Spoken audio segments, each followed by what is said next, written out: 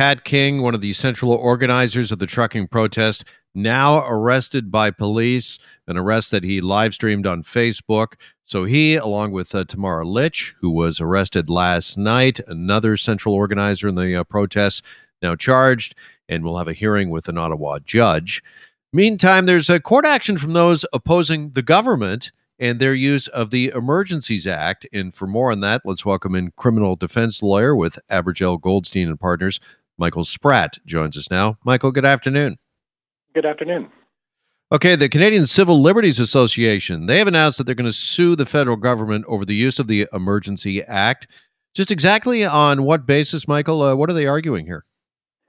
Well, they're arguing, and they're doing the right thing. This is how you engage in responsible advocacy and discourse through proper legal channels in the courts, not driving your trucks up to overthrow the government. But what the Civil Liberties Association is saying is that under the Emergencies Act, there are a number of different types of emergencies. And the government has declared a public order emergency. And the Canadian Civil Liberties Association is saying that the conditions for that public order emergency haven't been met. All right. So, this is going to work its way through the courts here. Is it going to be able to work its way through the courts in a timely fashion, in a timely manner, to have any sort of impact? Because as we know, this situation is now changing and developing rather quickly. That's right. And there are ways to bring emergency court cases.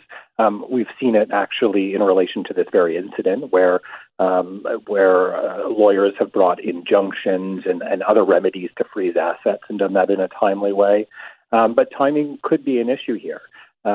This matter is before Parliament, and Parliament can revoke the declaration. That's something that's likely not going to happen given the support that we've seen in Parliament. But also the emergency may well and hopefully will be over soon. So this is something that we might be litigating retrospectively, and that can be a good thing as well because it can bring clarity.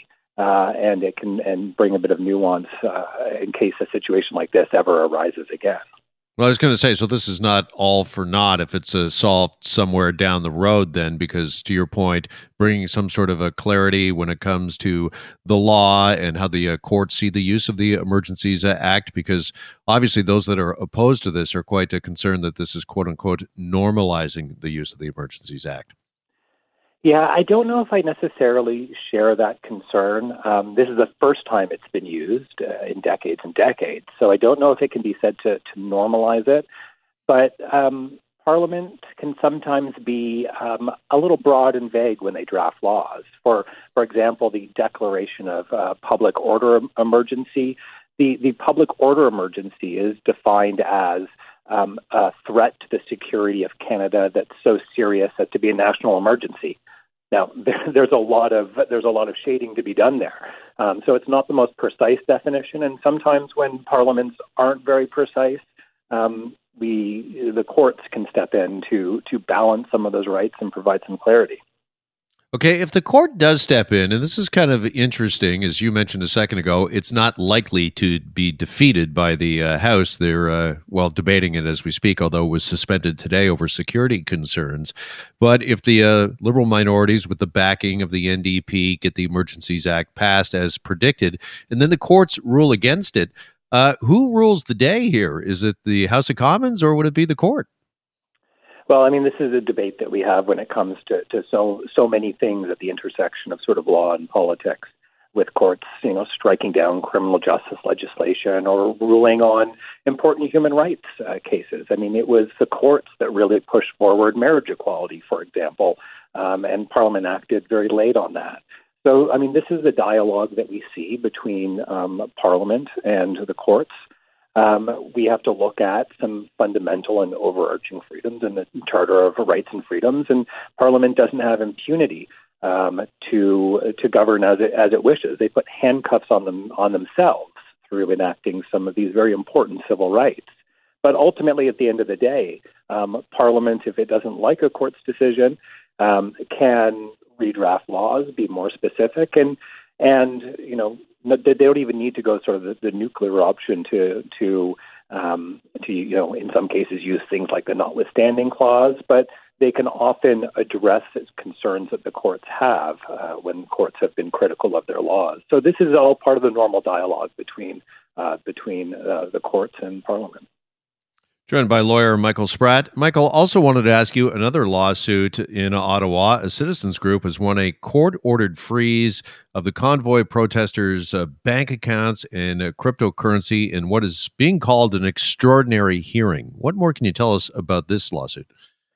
Well, the first thing that I'll have to tell you about it, and I didn't talk to your producer about it, but my spouse is actually one of the lawyers involved in that litigation. So it's good to put that on the record. But appreciate that clarity. Yes. Yeah, it's and I'll try to be as dispassionate as I can. But this is very important. This is a very important decision.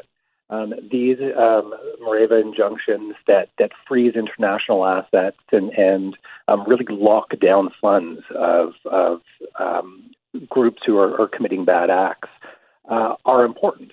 Money often rules the day. And in this case, we're dealing with cryptocurrency, with Bitcoin, with digital transactions.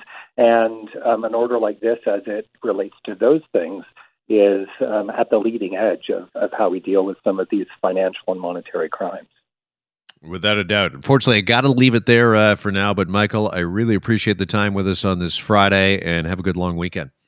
No problem. Anytime.